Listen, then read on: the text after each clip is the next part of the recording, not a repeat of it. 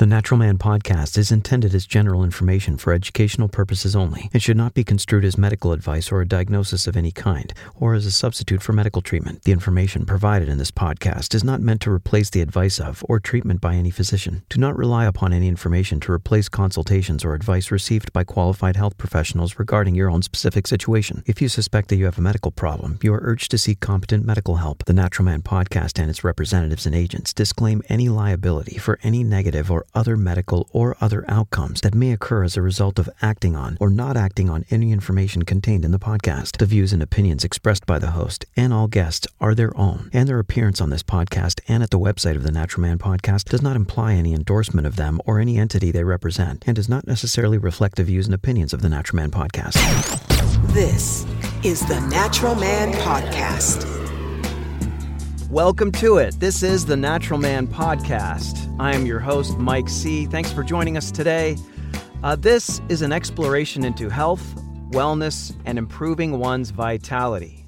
And we do that through sharing research, innovations in wellness and medicine, and talking to top people in the health industry.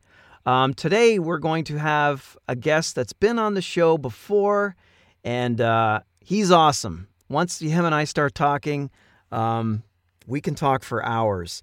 And he's a guy who's really in the know. He does his homework. He's an acupuncturist based in Scottsdale, Arizona. His name is Robert Kogadal. Robert, thanks for being here again. Thanks, Mike. What's up, Mike C? It's great to see you, man. Thank you. Really glad that you joined us today. We had an awesome conversation in our previous episode where you joined us, and so I just can't wait to dive in. Our topic today is the mitochondria and optimizing our mitochondria. And I always knew what the mitochondria was because I remember my 11th grade biology class, but I didn't understand its role and relevance in our overall health. And speaking with you over the years was how I came to know that. I know you follow the work of a very prominent neurosurgeon, Dr. Jack Cruz, who's done some amazing work over the years. And, you brought him into, you introduced who he was to me, and I started diving into some of that stuff, and I've never stopped. And it's really changed the way I look at health, the way I look at wellness, the way I try to optimize my well-being as I age. And I've told you this before, but just what you've shared with me over the years has been an integral part of that. And so I appreciate that. And that's why I'm really glad you're here, because nobody can explain this stuff like you. And so I wanted to ask you, just starting off, I know your mantra to living well involves light, water, and magnetism. So tell me about that. Expand on that for me. Yeah, thanks, Mike.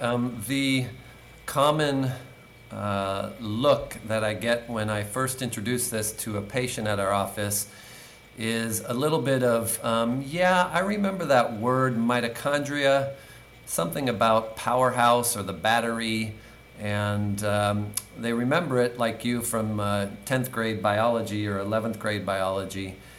And they're a little bemused maybe in the beginning because, they're coming for acupuncture, and here they're getting a mini tutorial on how their mammalian battery works. And as I have spent the last 25 years evaluating, investigating, and trying to be as comprehensive as possible when someone brings in their usually quite complicated health challenge, I felt that the tools that I've used as a practitioner of the medical arts of traditional Chinese medicine, whilst they are a powerful tool and the mainstay of what I use in my office daily, in the absence of the patient getting this information to understand how, at the level of how their mammalian battery, which is another way of saying their mitochondria, works, and the responsibilities that I give to them in order to maintain their health, I found that my treatments were not going to be as effective or long-lasting in the absence of them getting their, what I call the 4 wellness inputs correct. So those 4 wellness inputs, and you left one out, The first one is within the realm of what's called circadian biology, that is getting your light cycles correct. And so that one is the first one we call light. The second one is water. And we'll get into some of the nuances and details of these as we go through our conversation. But getting your water, or drinking water that is structured, or spring water or coherent water, is the second of the four. The third being that you as a electric being, that you make energy, is that you need to be tied to or connected to the earth. And we'll get into more details on how the earth is a magnet and what that looks like for optimizing your battery. And then fourth is the molecule DHA. And DHA is the fatty acid found in mostly in fish, but also in other properly raised animals. So yes, the key 4 wellness inputs that are taught at my office as a part of employing the tools and techniques of Chinese medicine is light, water, magnetism, and DHA. And if they want to correct their health concern, if they want to, if they're struggling with fertility, they need to correct that, I don't know how else to call it, but their way of life and how they spend their time, and get that information correct.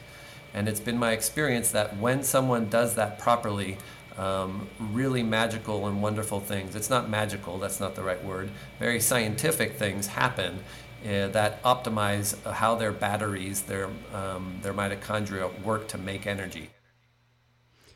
Wow, that's fascinating. So you've noticed a shift in the results of some of your more difficult patients just by implementing this new paradigm of medicine. Is that correct? Absolutely, that's correct. Yeah. So it became clear to me that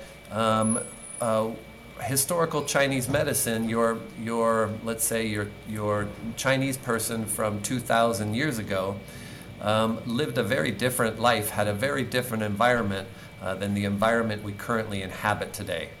And our environment and the way we live as modern humans is we break every rule of nature. That is, we break every feedback loop and law that governs how you set the timing of everything in your body. And that is no small thing when you are trying to recover. So let's take an example. 28 to 33-year-old female on thyroid medication, has used off and on anti-anxiety medications and or antidepressants, struggles with weight, mood and depression, doesn't sleep well. You take that person, and if I just do acupuncture, the results will not be the same as if I spend the extra time, and I don't even want to call it effort because it's more like love, to help this person understand the origins of where their imbalance began and how they can begin to correct it. That's fascinating. And, you bring up something that just comes to mind. I'm very familiar with this approach because you taught it to me a long time ago, and it's put me on a bit of a different journey, and it's been an exciting journey, and I've definitely seen results myself.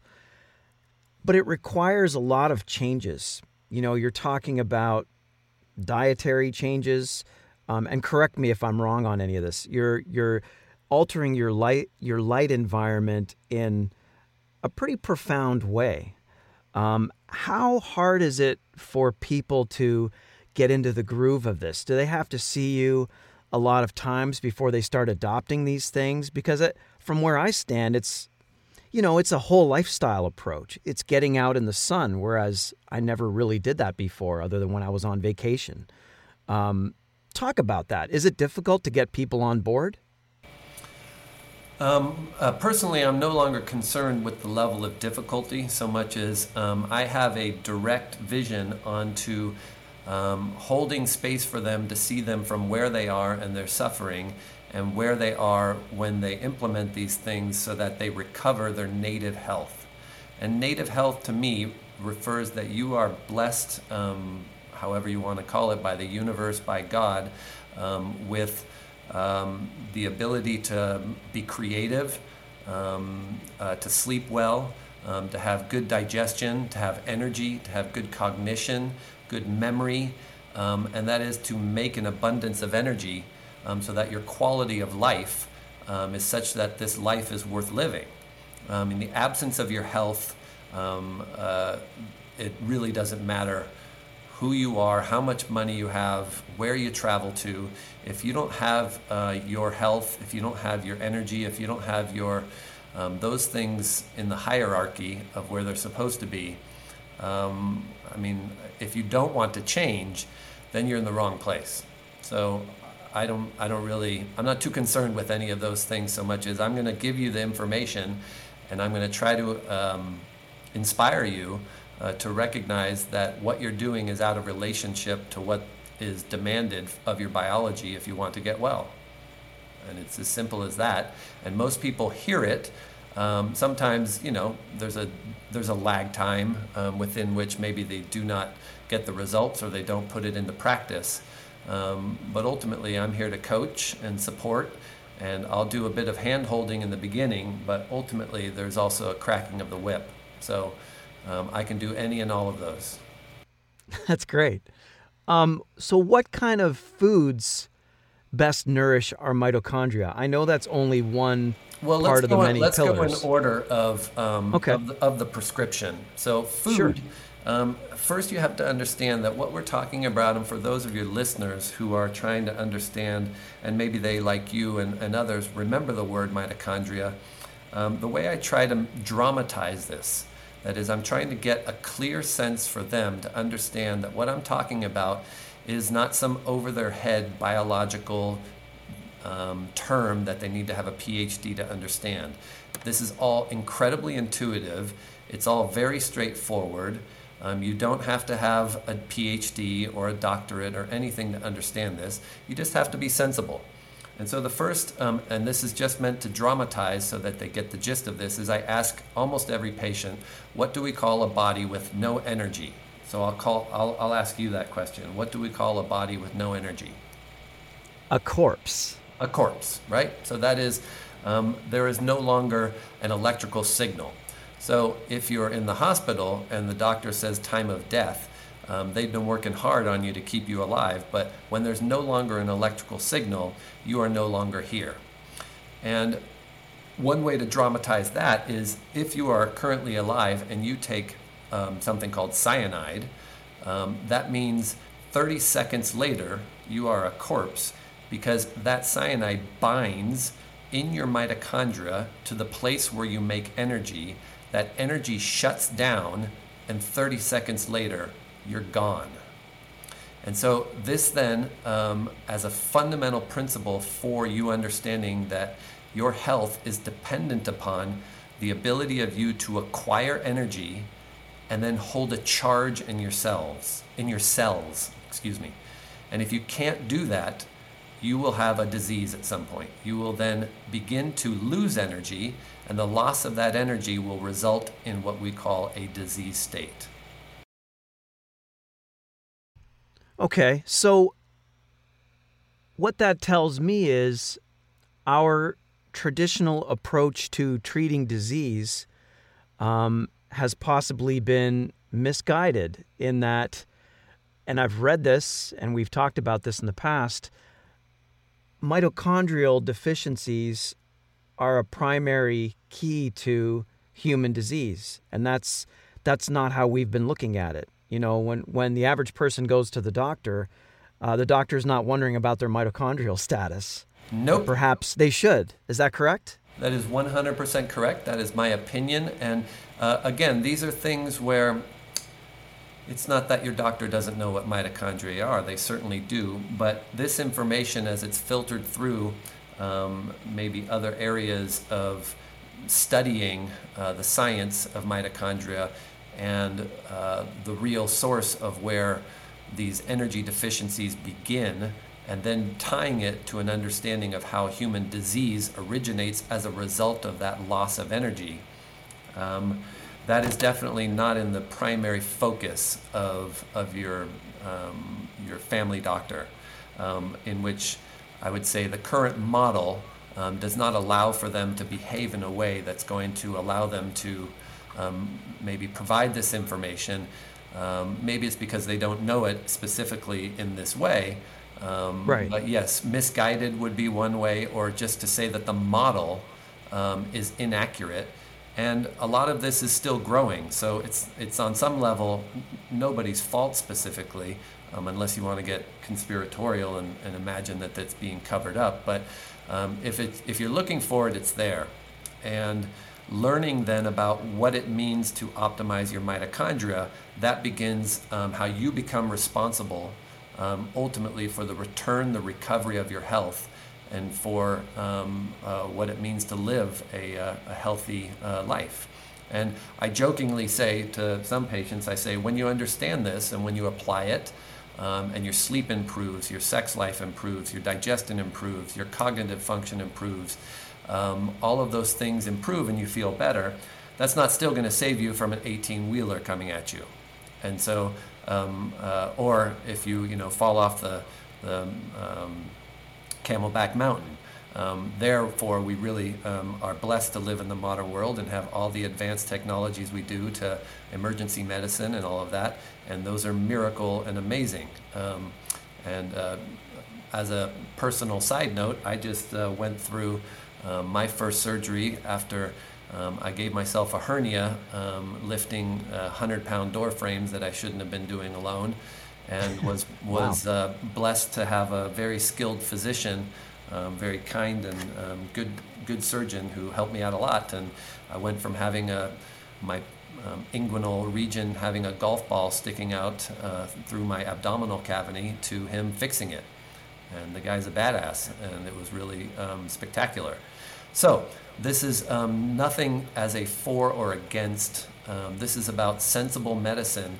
And I would say, yes, your average primary care provider is not going to instruct their patients in the principles of light, water, magnetism, and DHA. Maybe they will at some point, and maybe that's where we're getting to, and it takes knuckleheads like me who kind of are outside the box or the convention to bring this into a more conformed view.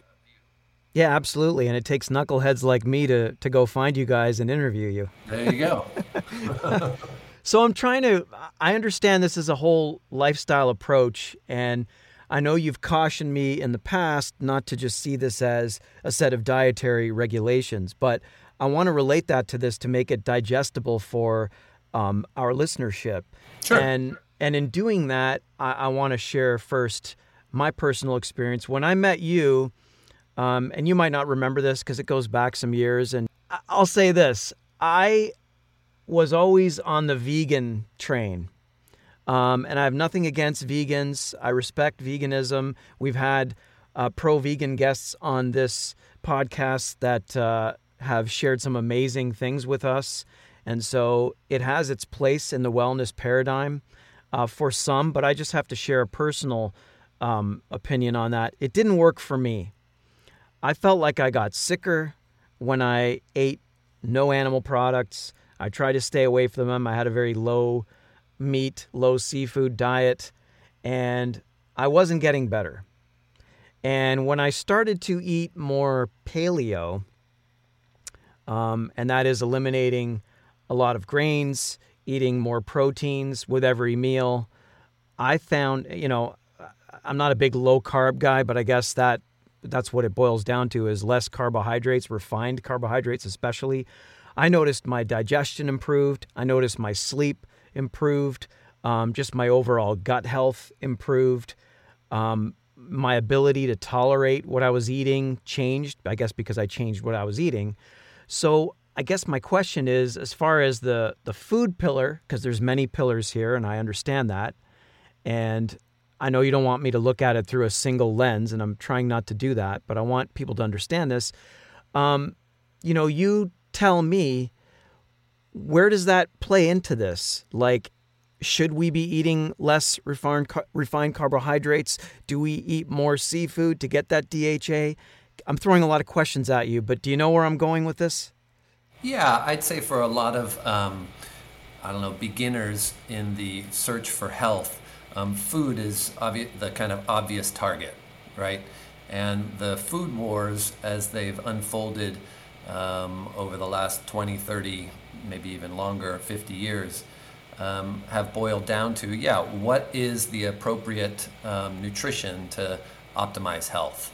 I mean, in a very basic framework. And the only way I can try to simplify it, and again, I try to make everything as simple as possible, but not any simpler, is you only have 3 choices on planet Earth: fats, proteins, and carbohydrates. And when you start to think like a mitochondriac, and you think that the origins of health, as Robert has said on this podcast, is about maximizing the ability of you to gather energy and hold that charge in your cells. If you cannot do that, you will not be able to make enough energy to keep your nuclear genome stable. And so food then, thought in the context of being a mitochondriac, all food is ultimately a barcode for sunlight.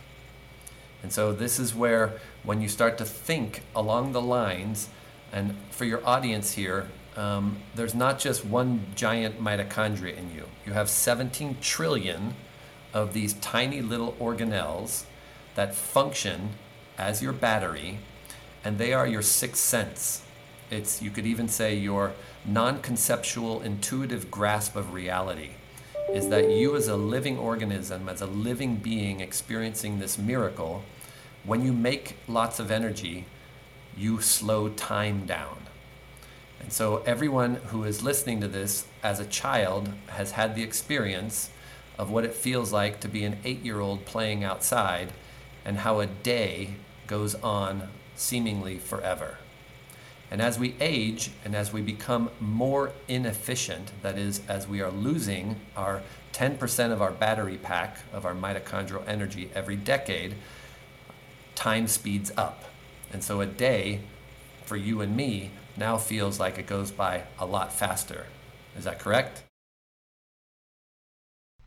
Absolutely. And does that play into, and I don't want to stray too far from our topic, but does that play into our perception? Why, as adults, time flies, and when we're kids? I'm going to tell you, it's not a perception. It's a feature of the beginnings of inefficiency, that when you are not able to make enough energy, time speeds up. And it's not just a perception so much as the reality of aging. That's a whole other side note. But if you want to, again, get into following blue zones, following centenarians, how you make it to 120, all of those kinds of things, ultimately you begin to see that the epigenetic signals, and that's kind of a fancy way of saying how the environment, light, water, magnetism, and DHA, influences the ability of your mitochondria to make energy, dictates the ability of how you perceive and sense time on planet Earth. Now, that might be a topic for a whole other show, and I'll get back to your question regarding... I think so. What does that then look like in terms of what should human beings eat? And I'll try to simplify it for you in this way. And this is, again, another dramatic way I try to get this point across. At the equator, what foods grow, let's say in Costa Rica? I don't know, maybe bananas, citrus papayas, fruits. Yep, bananas, papayas, all tropical fruits. Right? Yeah. And there it's 365 days a year of sunshine, warm tropical areas. So it's as if this perfection of this experience we call being alive is designed into every feature of this universe, such that those foods are inherently cooling. That is, when you live in a warm tropical area, the fruits that grow there are themselves cooling. Now, when you live in the modern world, and let's say that you think it's a good idea to ship lots of papayas and pineapples and mangoes up to Inuit Alaskans in the middle of winter, because they have enough money to go to the grocery store and go get those. And if we evaluated those things nutritionally from the rather simplistic view that nutritional science just looks at micronutrients, and you think, oh, well, papayas have antioxidants, or they have X, Y, or Z thing in them that are good for you. But when you start to think like a mitochondriac and you understand that all food is a barcode for sunlight, the point is to become synchronized to your latitude of where you live for your genetics to optimize the food that is appropriate for you at that given time and that given season.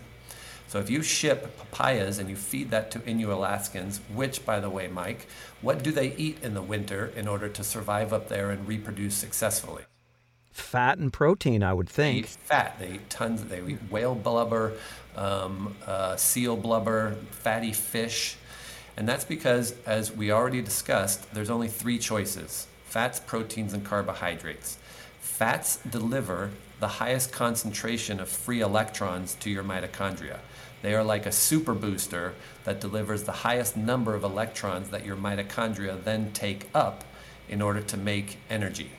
Proteins are the next highest concentration, meaning your mitochondria do not read fats, proteins, and carbohydrates. At the level of your battery, your body goes through, you chew the food, it goes through your throat to your stomach, it's broken down by acid, it becomes chyme in the small intestine, and then it goes through all these processes, ultimately being delivered to your mammalian battery in the form of concentrations of free electrons. Grains, and all forms of carbohydrates have the least amount of free electrons that are converted into your mitochondria. So they are the least efficient food.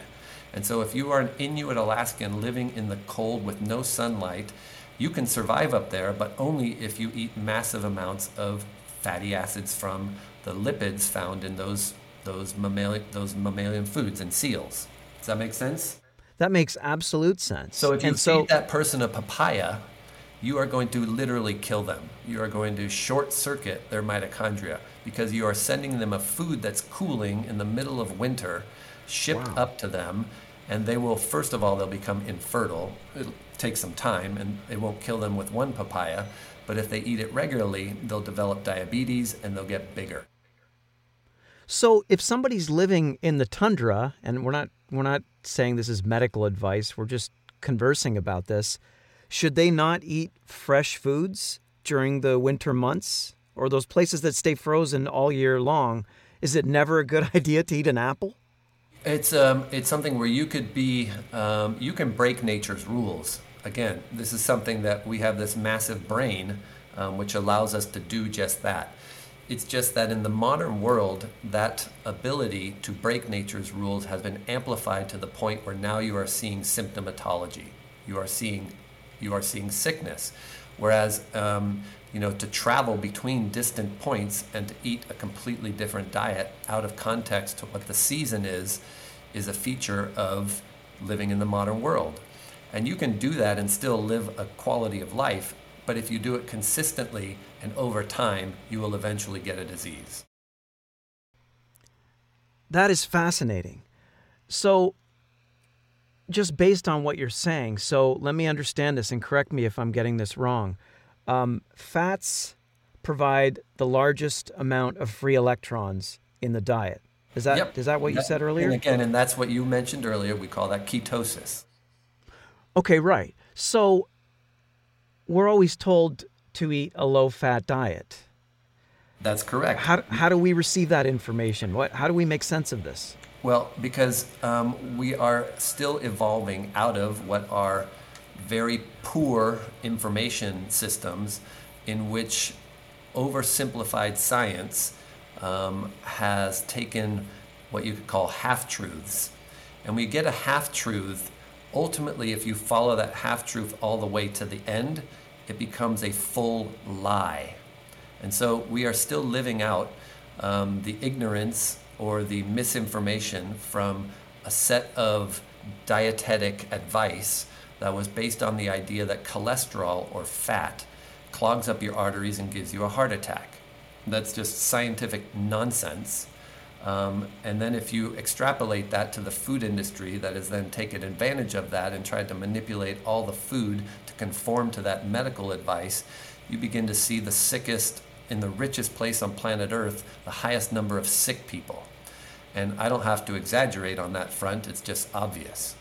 And so I make my living off of very smart people who are thinking about how do they want to return their health and not be just a statistic in the current medical system. Well, I consider you one of those very smart people because you have such a great way of articulating this and you're a wealth of information. And I love discussing this stuff with you. Well, I'm glad to hear that some of that is still kind of things you're thinking about or exploring, but that's just one example of trying to give you and your audience a sense that, so ketosis is the most metabolically efficient way that we deliver energy, free electrons, to the mitochondria. Proteins being the next efficient. And again, if you follow this logic, it doesn't mean that you have to eliminate carbohydrates, but you want to eat them seasonally. And when do carbohydrates grow? They grow in the summer when there's lots of sunlight. And so effectively, if you want to eat what we call like a mitochondriac, you follow the natural seasonal growth of what grows in your area at the latitude you live at, and you follow those seasons so that you can eat your berries and your raspberries in the springtime or in the summer, and you can eat some carbohydrates also in the summer and grains and have your nice pizza or whatever. But when you move into cooler, colder climates, and when the season changes, you're moving to broths and stews and fatty foods and fat fish and all of those things. And if you do that, again, you have leeway within your system to adapt to those things. And that gives you free reign on all food sources. It just means that you can't follow what I would call a scientific religious perspective, which says it's veganism or bust, or it's only ketosis, or it's only Paleolithic. Those are all just words placed on a misunderstanding that the game in this conversation is about optimizing your mammalian battery. And if you can do that, you will recover your health or you will prevent disease, and you will have a better chance of living a quality of life. Right. And that makes so much sense. And I tend to be a categorizer myself. Sure. And you catch me in it all the time when we talk. And you're catching me in it now. But we're taught things categorically. And so that's the way I guess I'm programmed. But what you're saying makes sense. We have to break some of those categories because they don't make sense. It's not that veganism is wrong. It's not that paleo is the only way to go, but it's to view it as a paradigm and as a wider range of information and to grasp what makes sense. There's a bit of a rabbit hole that we may not, again, have time for, and we'll just have to kind of take it on just the basic instruction of it. But effectively, as you kind of delve deeper into understanding those 4 wellness inputs, light, water, magnetism, and DHA, the prescription is about optimizing for you to, again, acquire energy and be able to hold that charge in your cells. So the first part, let's start at the beginning again, is you have to get your lighting correct. And your light that you live under directs the timing of how a part of your brain called your suprachiasmatic nucleus, it's essentially like the Grand Central Terminal in New York City, where if the wrong trains are going at the wrong time on the wrong tracks, we call that chaos. And a person who has a disease, they have chaos in their body. And the synonym for chaos is called inflammation. And you can put labels on that disease called lupus or thyroid disease or gout or any number of words. Ultimately, this is a theory, this is a medical position that says all disease originates as a result of a net loss in the ability of your mitochondria to make energy and hold a charge in your cells. And everything that I teach my patients is about how to recover that. And if you don't get your lighting environment correct, if you don't get the right light, the way it's designed, that is, now this part isn't dramatic, this is what I tell them. You have to go out into your backyard, put your bare feet in the ground, get as naked as possible in the morning sun without sunscreen or without any covering over your eyes, either glasses or contacts. When you do that, that is how you set the timing in your brain to reduce chaos.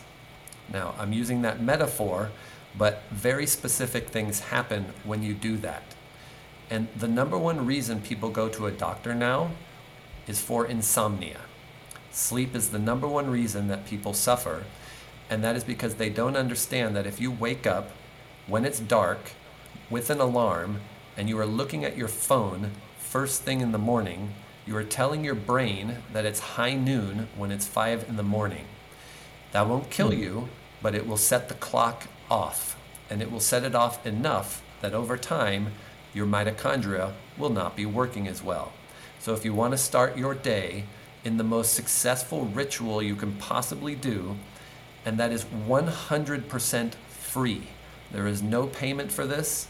It is just simply the way that your body operates, is you have to go outside, connect your feet to the earth.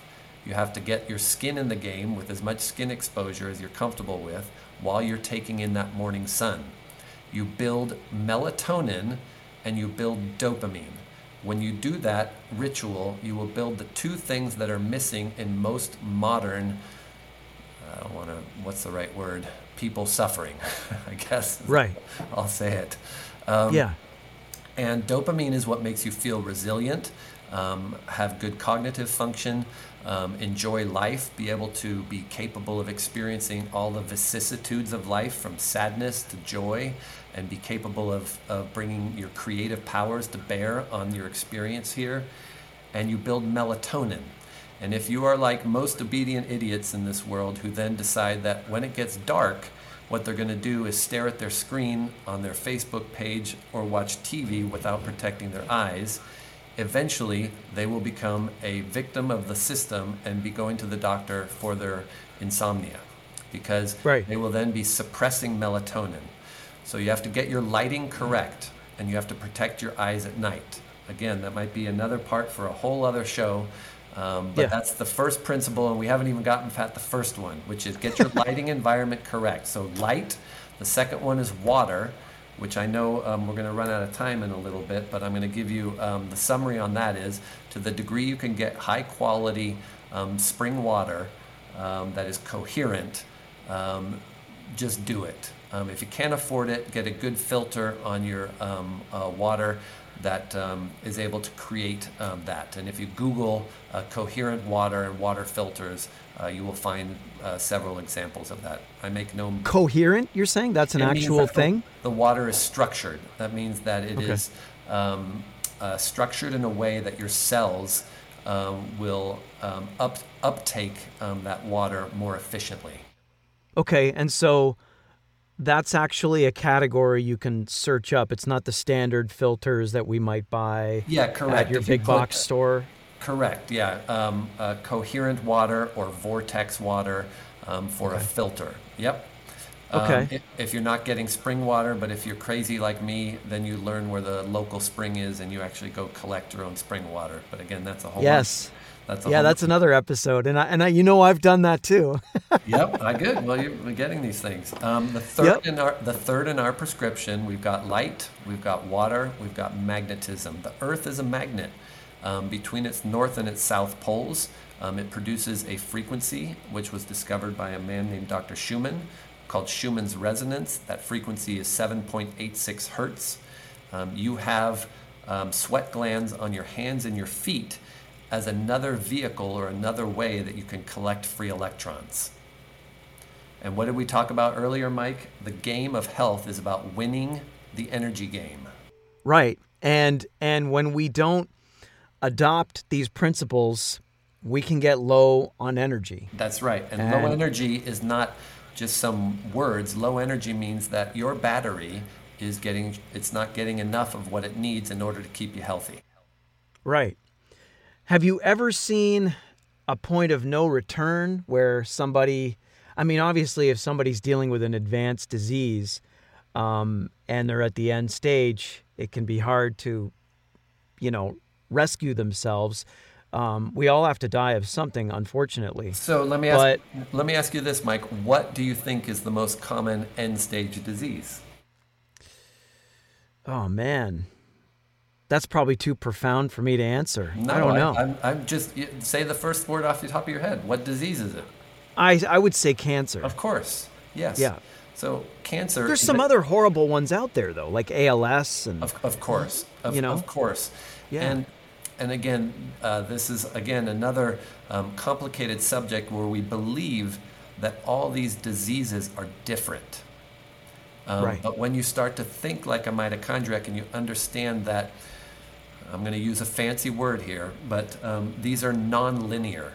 That is, the reason they look different and it looks like they have, a different etiology because it manifests, as a degradation within your T cells in your immune system, or because of how your insulin works and therefore you have diabetes, or it's autoimmune and it's attacking you for you have lupus, or all of those things that we put these words on and we imagine that these are different diseases. But again, this is a thesis or a theory that poses that all disease originates as the inability of maintaining a charge in your cells and or losing energy at the level of your mitochondria. Because your mitochondria, when they make enough energy, they code for proteins that keep your nuclear genome stable. So the other way for your audience to start to think about this is we have been looking in the wrong place for the last 70 years. The discovery of what we call the nuclear genome is really a miracle of modern medicine, and it's brilliant.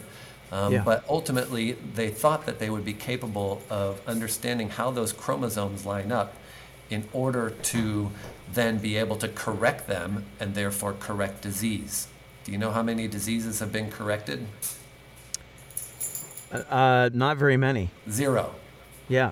So the answer to the question is that is not where the party happens. The party happens in your mitochondria. And when you make enough energy to code for proteins that keeps your nuclear genome stable, you then mitigate or minimize the risk of getting a non-linear disease. Right. And so what you're basically saying is it's that low battery that manifests into disease. Yep. And that looks different for all of us. That's Correct. why one person gets this ailment, another person gets that. That's Is that correct? That is correct. Yep. So when you start to think like then your first goal as wanting to protect your health is about getting the light correct and getting your timing correct and protecting your eyes at night, delivering high quality water or coherent water to your body as often as you can, grounding your feet to the Earth's magnetic flux for the purpose of not being disconnected from a source of free electrons. And then, as we talked about briefly with food, eating seasonally and eating locally, and knowing who your farmer is and your farmer's market, and eating an abundance of the food grown that is local to you in your lighting environment. And if you do that, you are going to drastically mitigate your risks of getting an illness and or a higher chance of returning yourself to better health if you do have some particular illness. That is fascinating. I love the way you put that. And I know we're winding down on our time, so I did want to ask you another question and just to get your thoughts on it. And I know that people in the mitochondriac movement teach that the mitochondrial density in humans is in the brain and in the heart. And you please correct me if I'm wrong. And in your germline. And in your germline. Ovaries, okay. Testes. But it's also okay. in muscle cells. It's everywhere in the body except red blood cells. Okay. Which is a whole other topic. Right, but we would have more density in those areas than maybe our muscle skeletal system, which is why a gorilla is way bigger than me. Correct. In your heart, in your brain, and in your germline.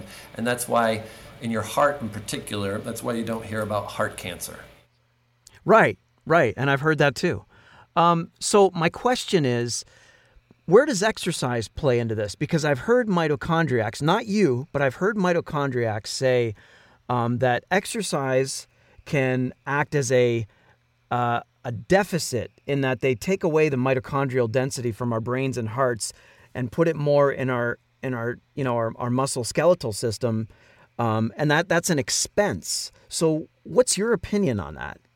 Yeah, I think we used to be, again, it's always kind of blows the mind up when paradigms die Yeah. And when you imagine the thing that you thought was the greatest thing you could do for yourself was to be a vegan and run marathons.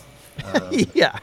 And when that turns out to not be the best, even though it fit with your worldview or your values or whatever it was, and it turns out that it didn't lead to better health for you, it's very, very difficult to unwind those knots. So I don't mean to offend anyone, but it certainly is, or let's put it this way, Plato said athletes die young.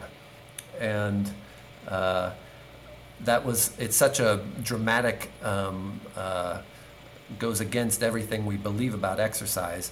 But have exercise for joy. Exercise should be for moving your body appropriately. And what that looks like for every person is going to be different at different stages of life. And you can think of, over-exercising, to me, definitely is a deficit. And under-exercising and not moving your body enough is also a problem. So I would say, to your question, there's a sweet spot that's dictated by what you like, how you feel, how your age is, and what you like to do.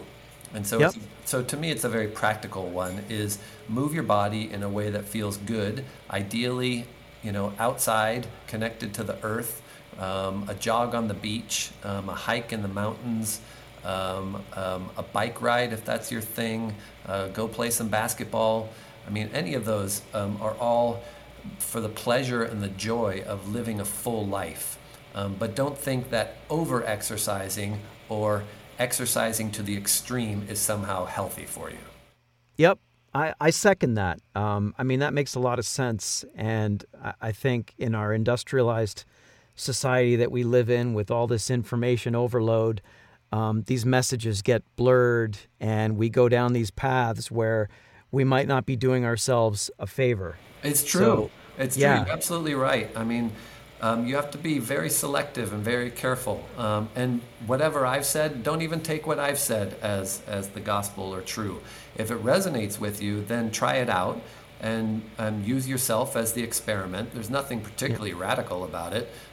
Go out in the morning, get your morning sun, and your skin is a solar panel and your eyes are a clock, and set the timing correct. So you build dopamine, you build melatonin, get great sleep, eat locally and seasonally, and learn about your farmer and what farms are close to you, and have great relationships. We didn't even get into the social demands as social beings on have great friends and people you love, and be creative.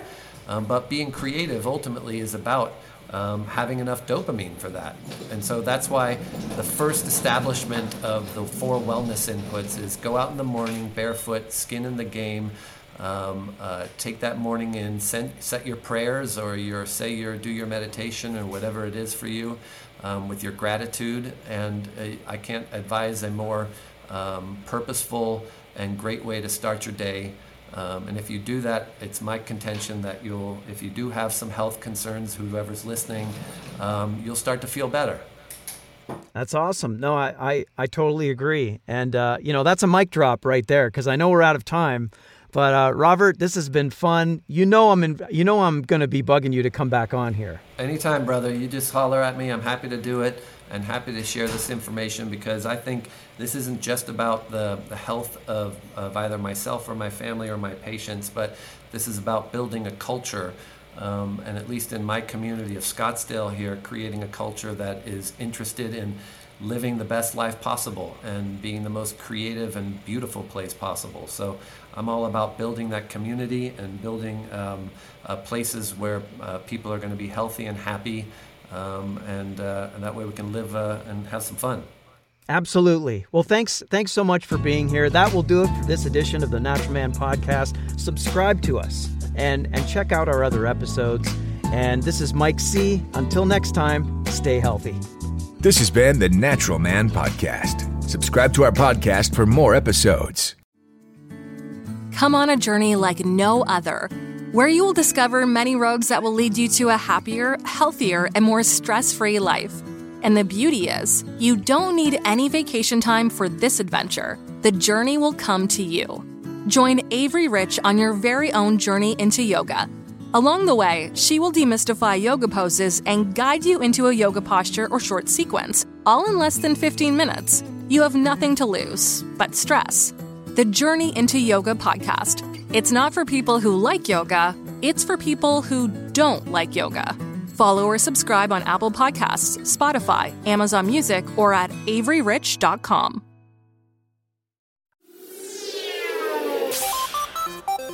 Hi, I'm Steve Yerko. And I'm Tara Sands. Now available from Maji Media is our new podcast, 4Kids Flashback. 4Kids is the company who brought you the English dub of Pokemon in the late 90s and so many other shows like Yu-Gi-Oh!, Shaman King, Teenage Mutant Ninja Turtles, Kirby, the infamous One Piece dub, and so many more. We'll be talking to the people who worked at 4Kids. Actors, directors, writers, editors, producers, engineers, you get the point. And hopefully get the answers to questions both you and I have about the company.